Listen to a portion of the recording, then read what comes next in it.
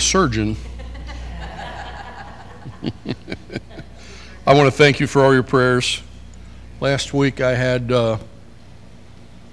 Thursday I had 3 stents and a balloon done, and they sent me home.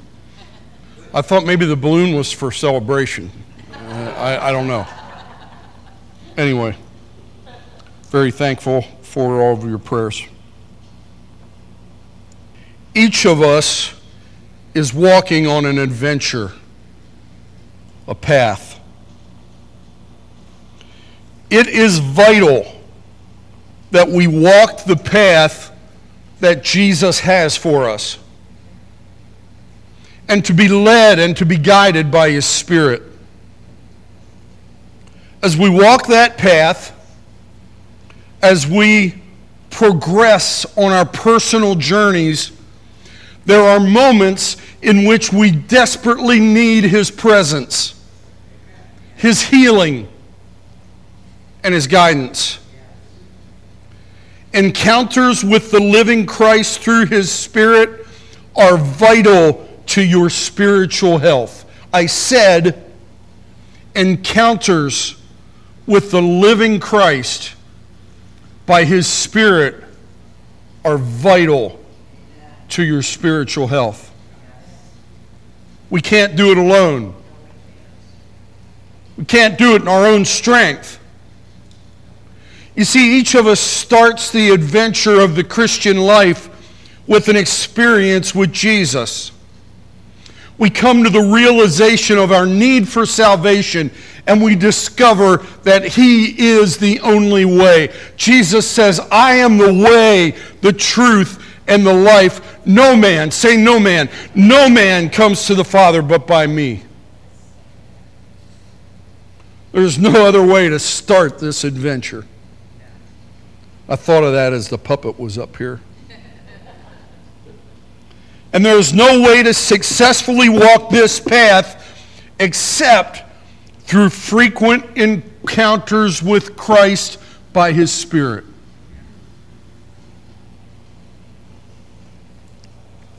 When we look at Pentecost and the coming of the promised Holy Spirit, we see that Jesus had promised a comforter, a helper, a friend from above. In fact, Jesus said that He must go to the Father so that He might send this gift of the Holy Spirit to be with us. Jesus said, I got to go to the Father. I'm going to send you my Spirit. I hope you understand that. I hope you realize the theological significance of the fact that Jesus had to be at the right hand of the Father and was going to send the Spirit to empower and to inhabit His people. This morning, we are going to look at 4 occasions in this earthly ministry of Jesus where He intersected the lives of people in need. These encounters with Christ are examples of people whose only hope, say only hope. Say it again, only hope. I want you to think of those words as we look at these 4 encounters that Jesus had this morning. Their only hope was a touch from the Creator. Their only hope was not in medicine. It was not in philosophy. It was not in religion. It was not in religious tradition. They each needed a specific encounter with Jesus to meet their need. Point 1 and scripture number 1. What I'm going to do is we're going to look at these 4 passages of the scripture, and I'm going to teach them to us as we go. All right? Point number 1. There are times in which we just need to cry out to Jesus. We just need to cry out to Jesus. Luke chapter 18 is our passage here, beginning in verse 35. Luke 18, beginning in 35, it says, As Jesus approached Jericho, a blind man was sitting by the roadside begging. When he heard the crowd going by, he asked what was happening, and they told him, Jesus of Nazareth is passing by. I have good news, friends. We no longer have to wait for Jesus to pass by. We no longer have to wait. He is here, and His Spirit is ever present with us as believers. Now the crowd is passing by. The crowd is passing by. They are following the trends. They are checking out the latest thing to hit the news. They're curious about who this teacher and prophet is. Friend, let the crowd pass. Jesus is here. Let the crowd pass by. The beggar calls out, verse 38, Jesus, Son of David, have mercy on me. Those who led the way rebuked him and told him to be quiet. But he shouted all the more, saying, Son of David, have mercy on me. That same crowd might tell you that you're too loud. That same crowd might tell you that you're too intense. That crowd might tell you that you're too spiritual, you're too religious, you're too into Jesus. That crowd may tell you to be quiet. The crowd may tell you that you're just a poor beggar and that your situation will never get better. Just give up and be quiet. But Jesus is here, and He loves to hear your cry. I said, Rose, He loves to hear your cry. He's not bothered, nor are we, by you crying out to the Lord or any of us. Amen? The crowd wanted Him to quiet down. You're disturbing our lovely little procession here. You're bothering the teacher. Just put up with it. Beggar would have none of it. Continued to cry out. Jesus is here, friend, and He wants you to hear. He wants to hear you call out to Him. Sometimes we just have to cry out to Jesus. Verse 40. Verse 40. We are in Luke 18. Jesus stopped and ordered the man to be brought to Him. When he came near, Jesus asked him, What do you want me to do for you? Lord, I want to see. He provided. The first two words of this verse should be an incredible encouragement to you. What's it say? Jesus stopped. Friend, that's powerful. That's powerful. He wasn't too busy to hear the cry of a beggar. He stopped. His travel agenda did not overrule compassion. The peer pressure of the crowd did not weigh in on what Jesus was about to do. He stopped. Say stopped. Oh, friend, get that today. Get that into your spirit today. Jesus stopped for that beggar. His agenda wasn't more important. His schedule wasn't more important than that poor man standing next to the road. The pressure of the crowd wasn't more important than that poor man begging along the road. Jesus saw him, and what did he do? What did he do? Have you got it? Have you got it? If you don't get anything else today. He stopped. He stopped because he cares about you. He cares about you. He cares about you more than he cares about some other agenda. Wow. We could stop here, but I'm not going to. Jesus stopped. I love that, you guys. It's so simple. Some of these simple words, that could be flyover territory, couldn't it be? You could go right by that. Jesus stopped and, whoa, just a second. Hold on a minute. He was on a path. He was moving. He was headed somewhere, but all right, I think you got it now. Jesus stopped. He wasn't too busy to hear the cry of a beggar. He stopped to care for one of the least of these that Jesus was prone to talk about.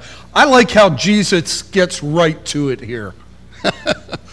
He looks at that guy and he says, "What do you want me to do for you?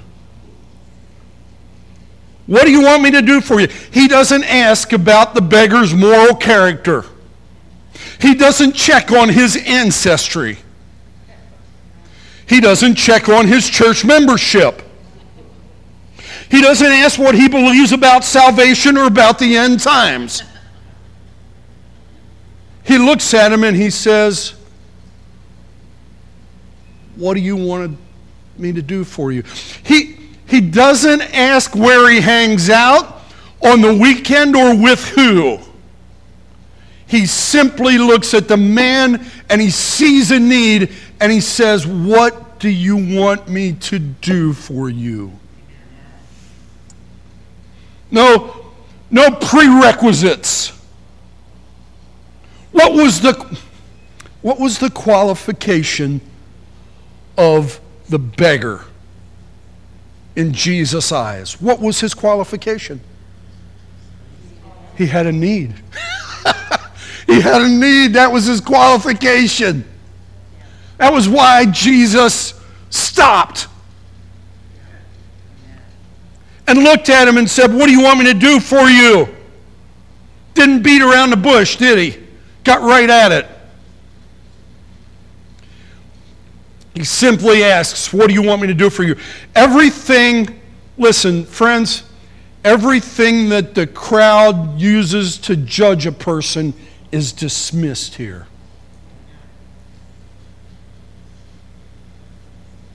Not even part of the conversation. Not in consideration. No prerequisites, no qualification. Jesus sees the man, hears his cry, and gets to the point of his need. That's our Jesus, friend. That's our Jesus. Whew.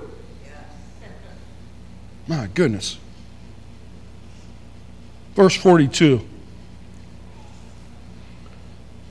Jesus said to him, these are remarkable words, friend. Highlight these. Jesus said to him, "Receive your sight. Your faith has healed you." Whoa! Your faith has healed you. Immediately, he received his sight and he started following Jesus, praising God. When all the people saw it, they also praised God. We see this idea in all four of these passages this morning. Jesus says, "Receive your sight," but he also says, "Your faith has healed you." What a statement by the great physician. What a statement by the great Savior. What a statement by the great Creator. Note, he doesn't say here, "I have healed you." He says here, "Your faith has healed you." Wow. Obviously, it's the healing power of Jesus at work here. Yes, certainly. But faith is that unseen aspect of God's plan for healing and for deliverance and for salvation. I said faith is the unseen aspect of God's plan for healing, His plan for deliverance, and God's plan for salvation. It is a vital component to the Holy Spirit's freedom to move in your life. Faith. The Bible says that by grace you are saved through what? Through faith. And it says that without faith a man cannot please God. The combination of God's power and your faith, the combination of God's power, that's the recipe. The combination of God's power and your faith is what it takes to heal and to deliver and to guide and to provide. Note that the formerly blind beggar, say formerly, the formerly blind beggar gave glory and praise to God, and that the crowd did as well.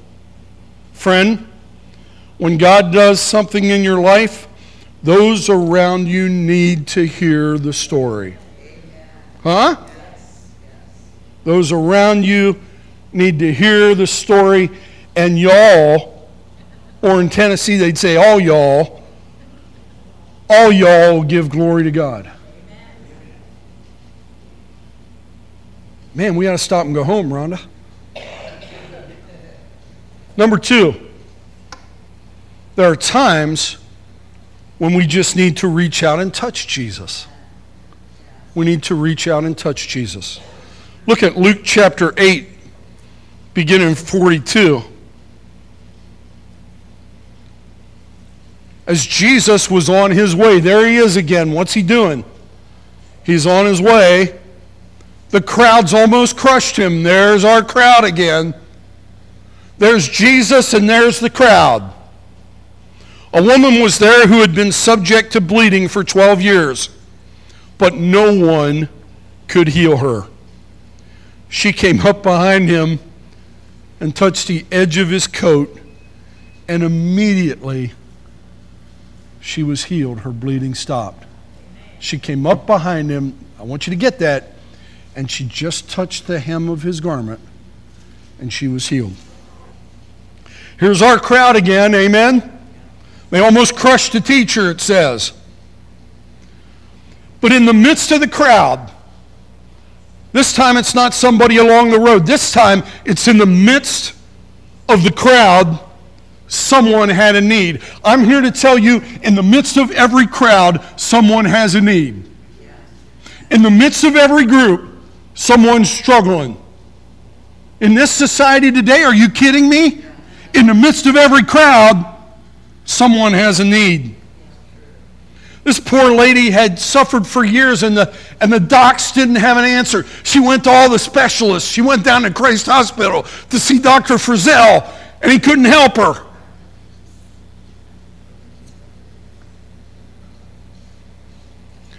She must have heard somewhere she got a second opinion. She heard about this Jesus who gives second opinions.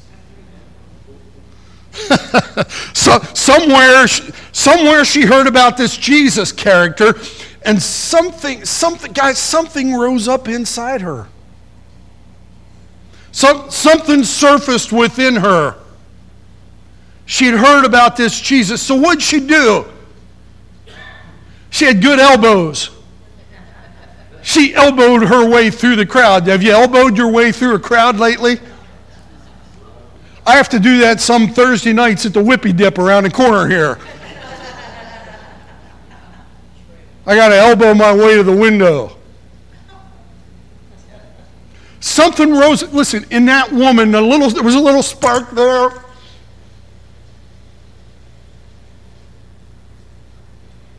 Remember a couple of months ago we talked about hopelessness? This woman's a picture of hopelessness. She is right dead center in the middle of hopelessness. And somewhere somehow a spark. That name Jesus, this Jesus of Nazareth, could it be true? So she started by getting into the crowd, following the crowd. I want to go along. I want to see what's going on here. I want to see what is happening. And it says she was in the midst of a crowd, and she pushed her way through the crowd.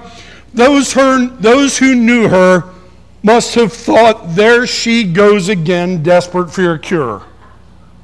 There she is in desperation again. Those who knew her. Like our beggar in the previous story. They must have thought, just give it up and go back home and live with it. A compassionate believer in Jesus, don't you ever say that about someone. I'm not going to rebuke you much, but I got to tell you, that's the depth. Yes. Yes. Be quiet. Just go to live with it. Don't you dare. Yeah.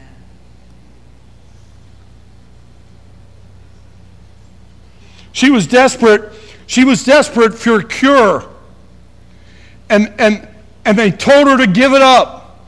But she pressed in. Say pressed in. Yes. She pressed in, just hoping for a touch and believing for a difference. Do you think she would have bothered to touch his garment if she didn't believe that something was going to happen? She made her way up. She elbowed her way through the crowd. I got a feeling someone caught one in the ribs as she made her way up through there. And she's, you know, you ever make yourself skinnier so you can get through the crowd? You know, my sick mind just thinks that stuff. I just envision this woman trying to get through the crowd, and what's the goal? The goal is, if I can just.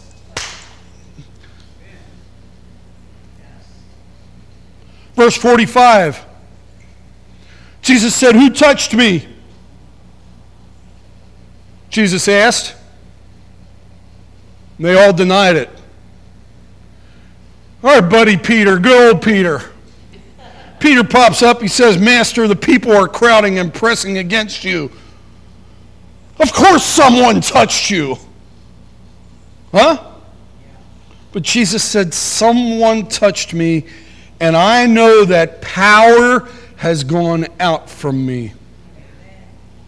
Here again are our friends in the crowd. They even berate the master a little bit here. They say, "Come on, man, of course somebody touched you.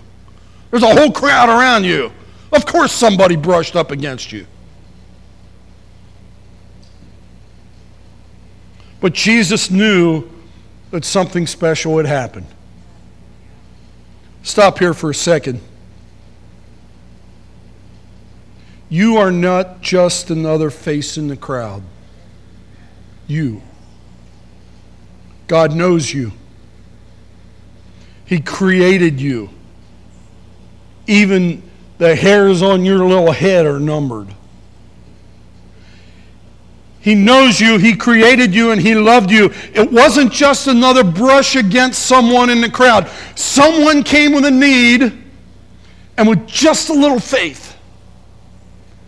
And that, friends, is what it takes. Don't give up.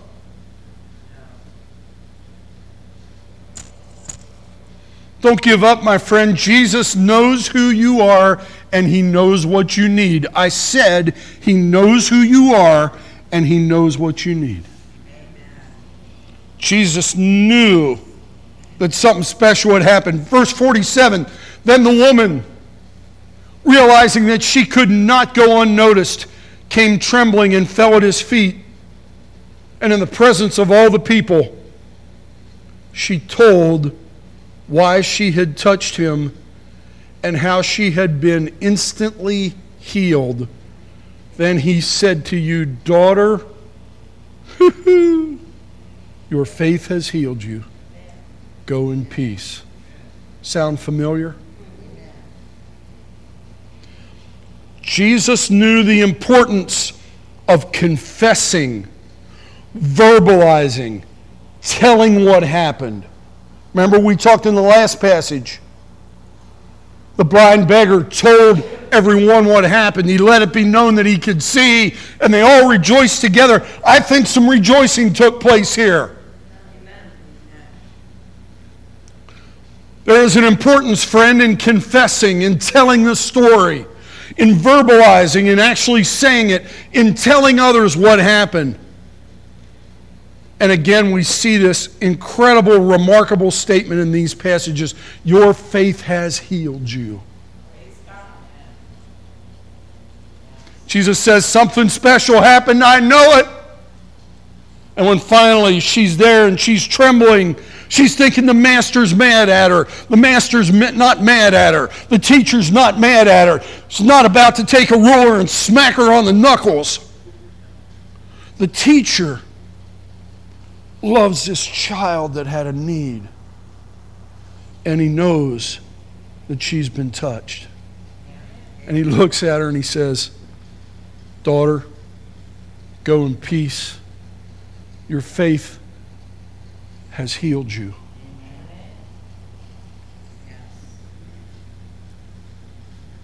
Let me say a word about go in peace. Most of us aren't traveling around in peace these days. I'll tell you what, there's a whole society out there that has no concept of peace. Jesus, can you imagine? Jesus looks her in the eyes and says, daughter, your faith has healed you. What? Do what? Go in peace. If you're a child of Jesus this morning, if you're under the umbrella of mercy that we've talked about, you can walk in peace. Hallelujah. She wasn't just going to walk in peace because she had been healed of this disease. This woman was going to walk in peace because she had met Jesus. And I want to say to you, you can walk a life of peace if you have encountered the Master.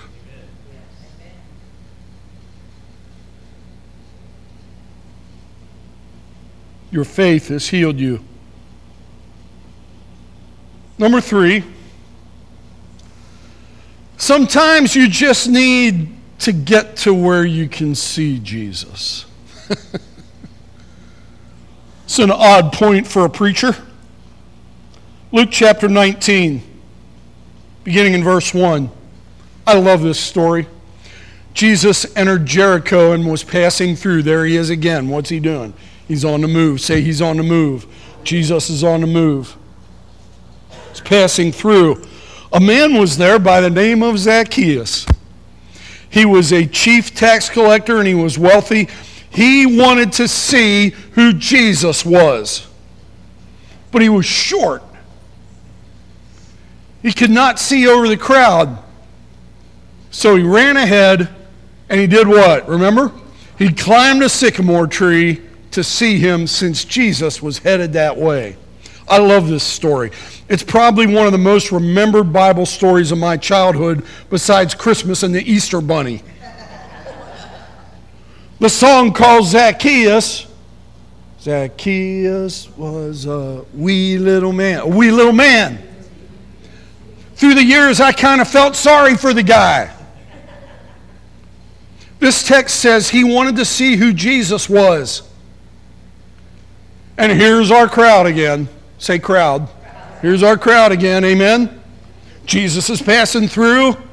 The crowd is there. Zacchaeus can't get a glimpse because he's too short.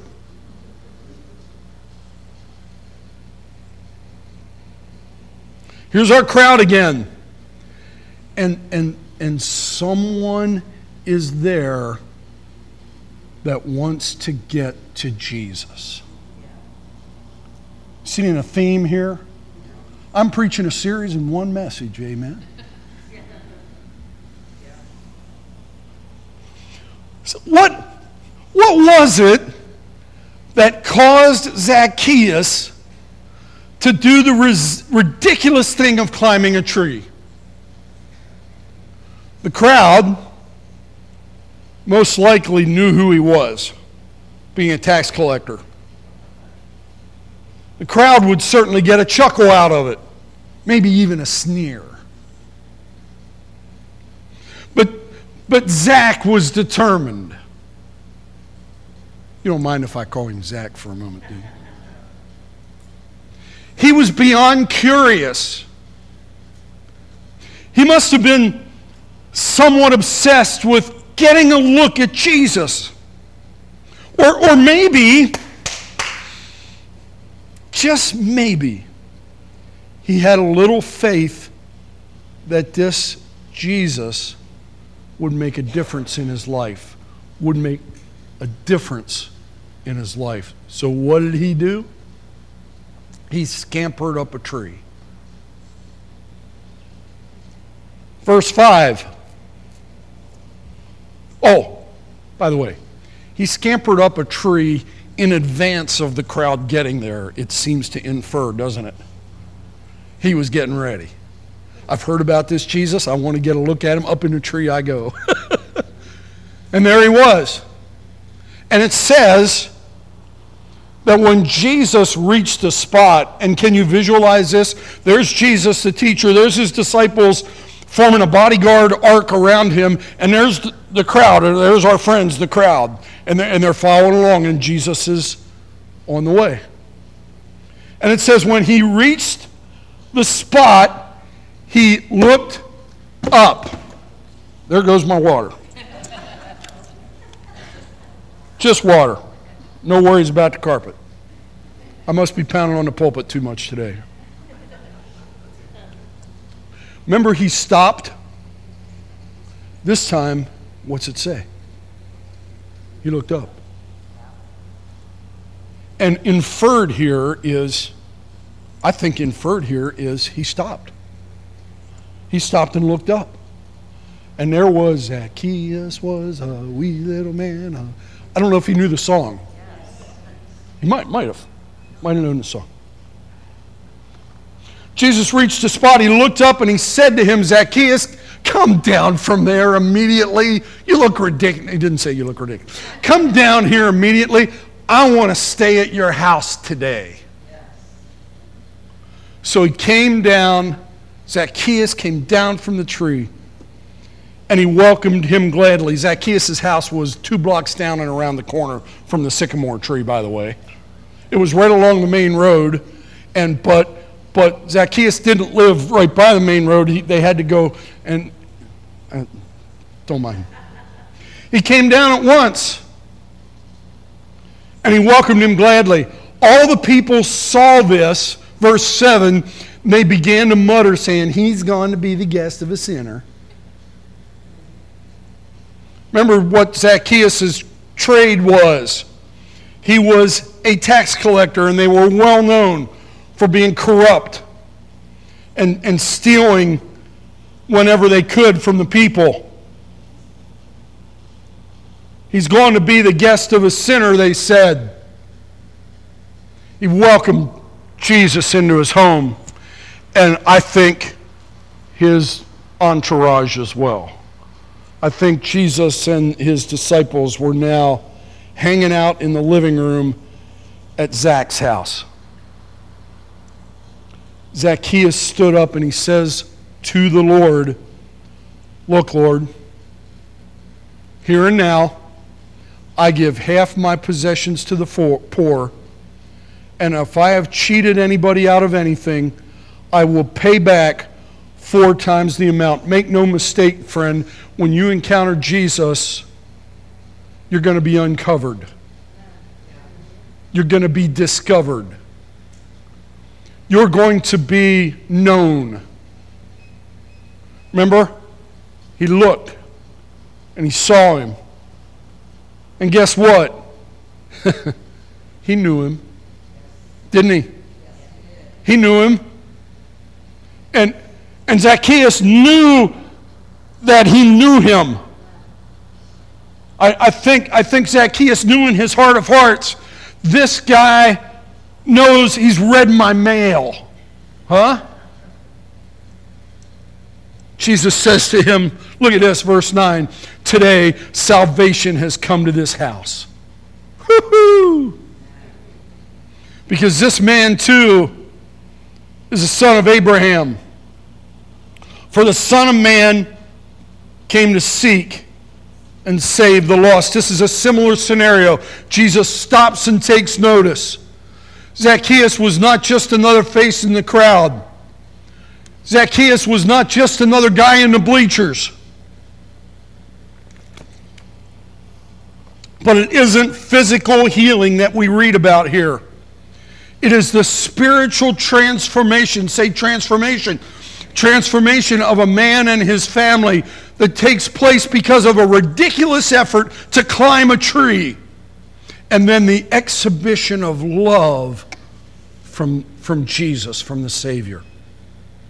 Jesus invites himself to dinner and stays over. Our friends in the crowd aren't very happy about who he's keeping company with, are they? So what must have been the conversation like around the table and out on the deck by the pool after dinner at Zach's house? Jesus and a few disciples sprinkled in, and Zacchaeus' family. I don't know if a wife and maybe an aunt and uncle that lived around the other corner there. And they maybe came over because they heard there was a house guest and they were having meatloaf. I don't know. Jesus went to the house, and it says today salvation is come to this house. I don't know, I doubt that Zacchaeus had any idea when he climbed up that tree to get a glimpse of Jesus that his whole life and his whole family's life was about to change. Don't you love stories where one person in a family gets saved and the rest of the family catches on? Keep praying, my friend. Jesus said salvation has come to this house. Believe in faith for the salvation of your home. He will bring it to pass. Have faith. Remember, your faith has.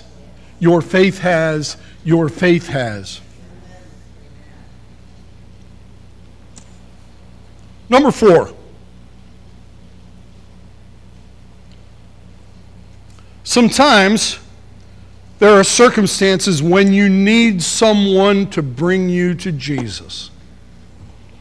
There are other vital situations when you have the opportunity to bring someone to Jesus. Luke 5, beginning in 17. One day Jesus was teaching. Well, he's not passing by today. Today he's teaching. And the Pharisees and the teachers of the law were sitting there. They had come from every village of Galilee and from Judea and Jerusalem. There's our crowd, amen? And the power of the Lord was with Jesus to heal the sick. Some men came carrying a paralyzed man on a mat and tried to take him into the house to lay him before Jesus. Man, isn't it great to have good friends? Isn't it great to have friends? Do any of you have a couple of friends beside you who would care enough for you to try to push through, there's our crowd again, and get you to Jesus? It says that the power of the Lord was with Jesus to heal the sick. God was moving. God was changing. God was delivering. God was healing. Stuff was happening.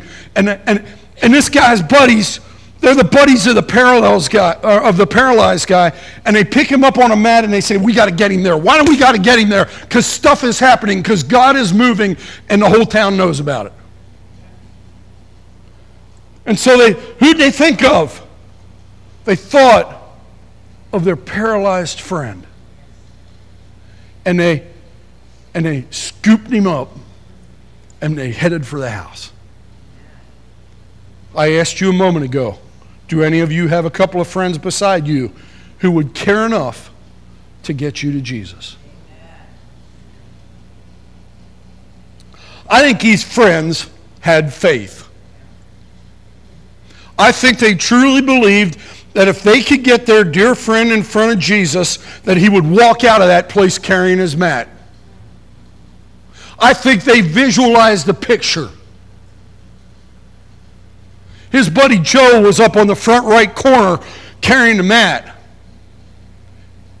And all the way that Joe's thinking, I can just see him getting up on his feet, rolling up his mat, and getting out of that place.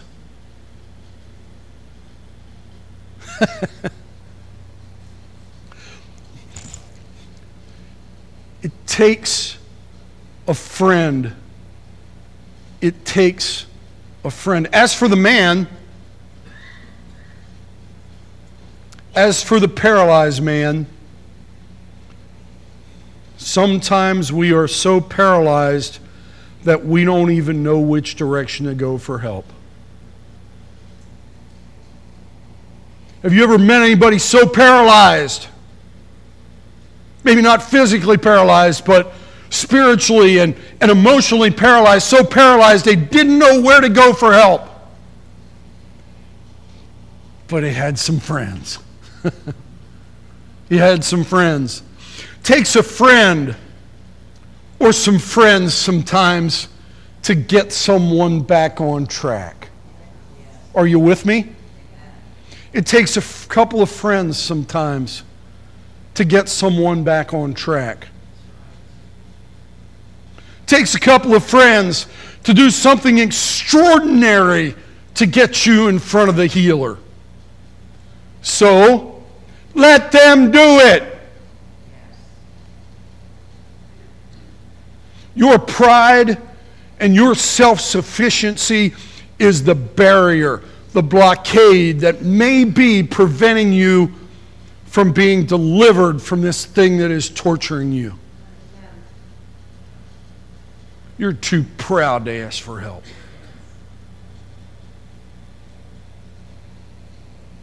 There have been some rough moments in this one, kids. I've seen it over and over again. People who are too stubborn and too proud to allow those who love them to do something extraordinary to help. Have you ever seen that? How sad.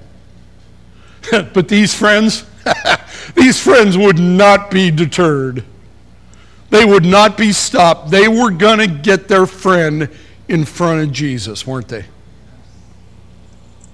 Verse 19. When they could not find a way to do this because of the crowd, what did they do?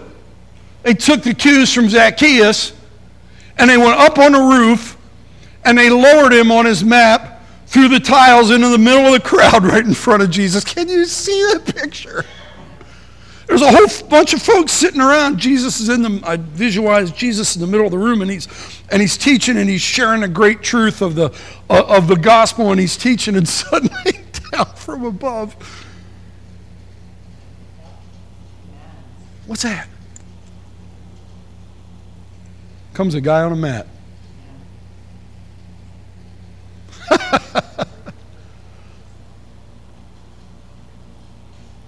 The friends went to extreme lengths to help their buddy. Somebody say extreme lengths. Friends, somebody may need you. Somebody may need you to do something out of the ordinary and something extreme to minister to them. They may need you. Are you there? Are you positioned personally in such a place of your sensitivity that you could see it if it was right in front of you? Somebody that needs something extraordinary, something way out of the ordinary, something down through the roof weird, out of context. They need help at a level that you can't imagine providing, but you're the one. You're the one. Sometimes it takes more than you think you have the resources for. Sometimes you may think it doesn't have what it takes to help your friend, to help this person that so desperately is in need. Jesus is calling you, friend, to be that friend, the four guys around the mat. Now, one of them had to go to Home Depot because they didn't have any rope. They got some of that good nylon rope. You know the stuff I'm talking about? The stuff that's like ski tow rope. If you've ever water skied, there's a rope that they use. It's made out of nylon or fiberglass, and it's strong as all get out, and you can tie it up and you can prep it. And somebody had to go to Home Depot and get 80 feet of nylon rope to tie it to the corners of our friend's mat. Am I doing all right?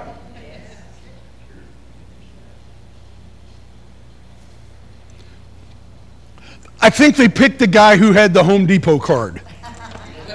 It just makes sense to me. Huh? And they take the rope, and I think he's already got a mat that he's been laying on, but they figure out how to attach a piece of rope to the corners, and up they go. The friends went to extreme lengths to help their buddy. With your faith, listen, with your faith and God's strength, He will make sure you have what you need to get help for your friend.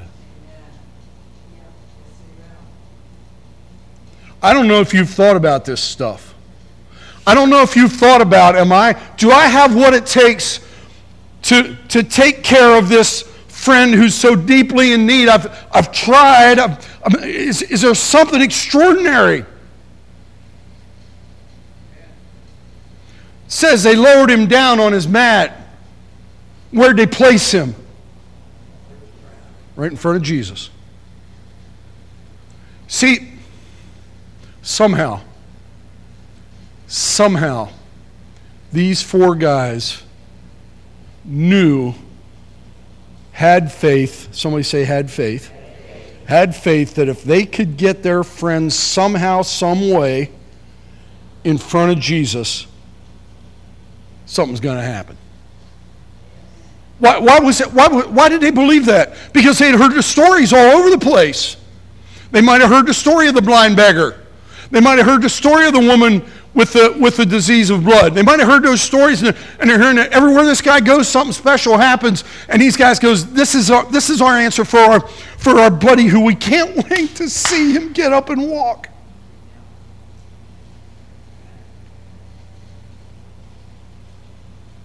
Look at verse 20. Blow this one out of the water. When Jesus saw what? Hold on, whoa, just a second. Not when Jesus saw the poor, paralyzed man on the mat.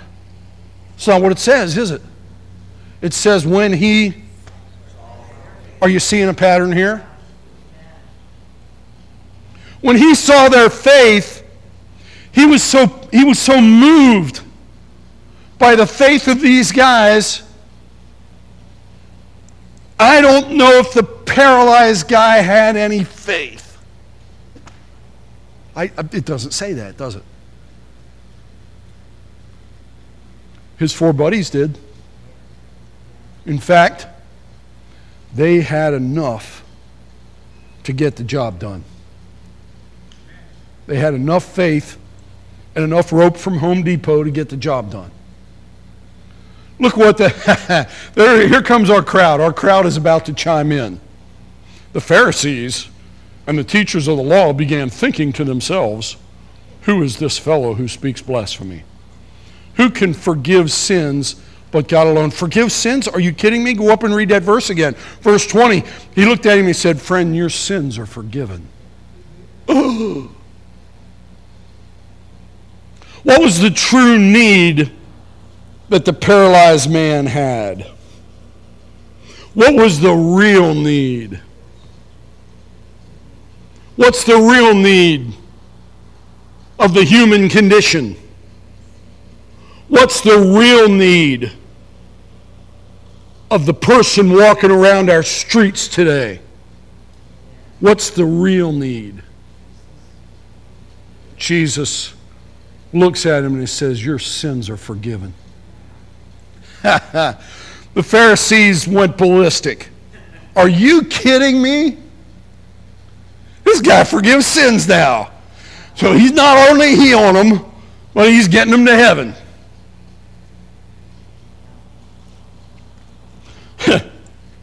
I love it when Jesus just tweaks the Pharisees.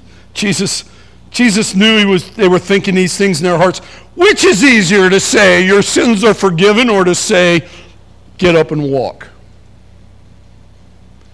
Here's one of those great questions that Jesus asked the Pharisees. We ought to do a series. Steve, we ought to do a series on questions that Jesus looked at the Pharisees and asked them. I think that'd be some good stuff.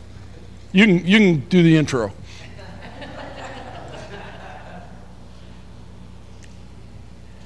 Which is easier?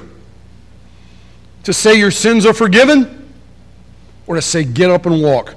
But I want you to know that the Son of Man has authority on earth to forgive sin. In the midst of all this, part of the process that Jesus is on is establishing the authority of who he is. You all right?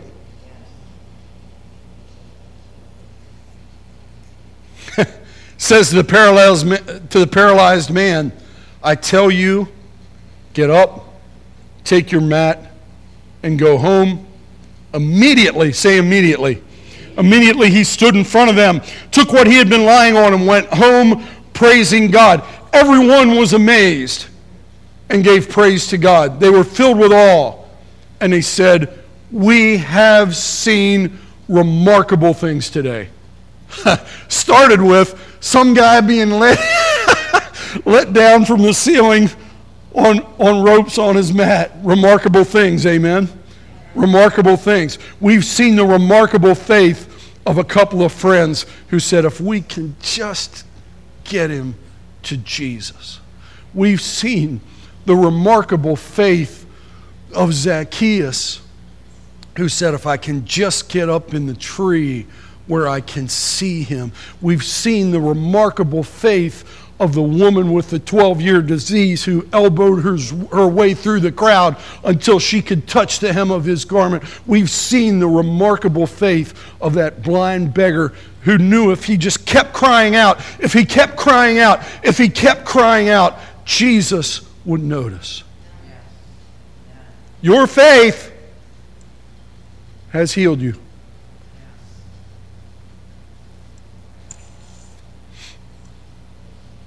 Everyone was amazed.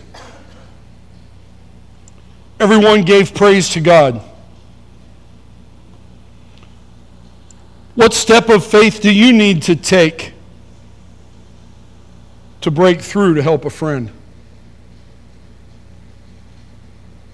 What step of faith do you need to take to elbow your way through the crowd to get to Jesus? What step of cry of faith, cry out to the Lord, do you need to take so that you get the ear of Jesus? Now, please understand that Jesus is with us and he is within prayer earshot of you all the time.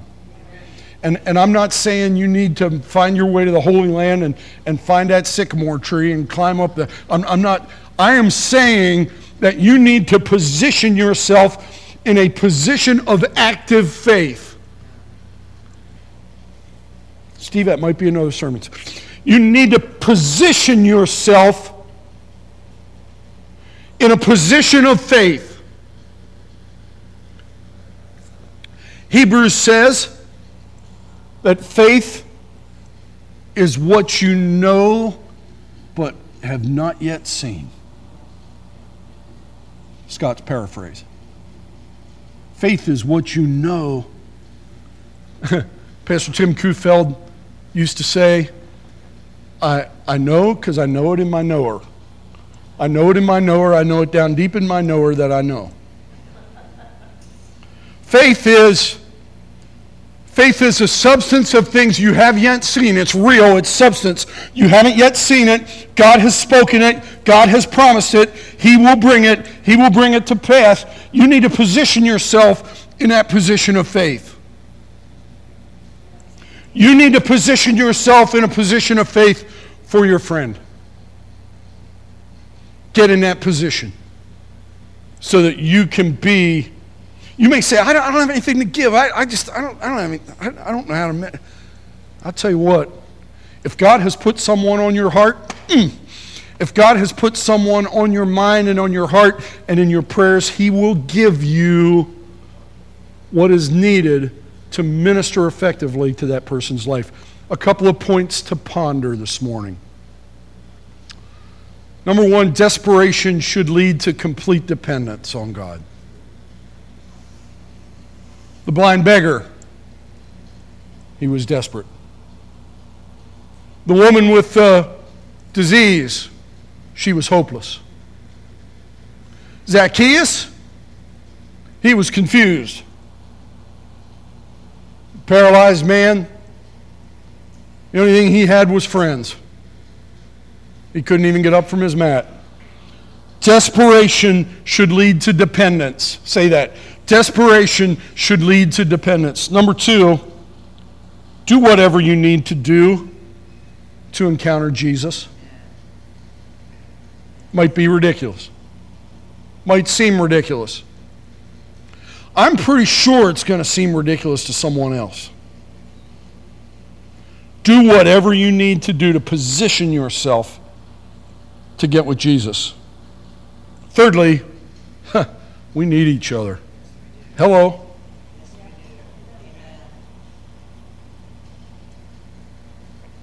The paralyzed guy didn't have a chance of healing without Jesus. He didn't have a chance to get to Jesus without his four buddies. We need each other. And lastly, Jesus is still our only hope. Jesus is still our only hope.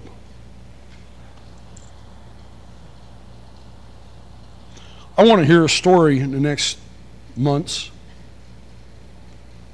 of when you stepped out, of when God positioned you in faith and you said, here's what I'm called to do.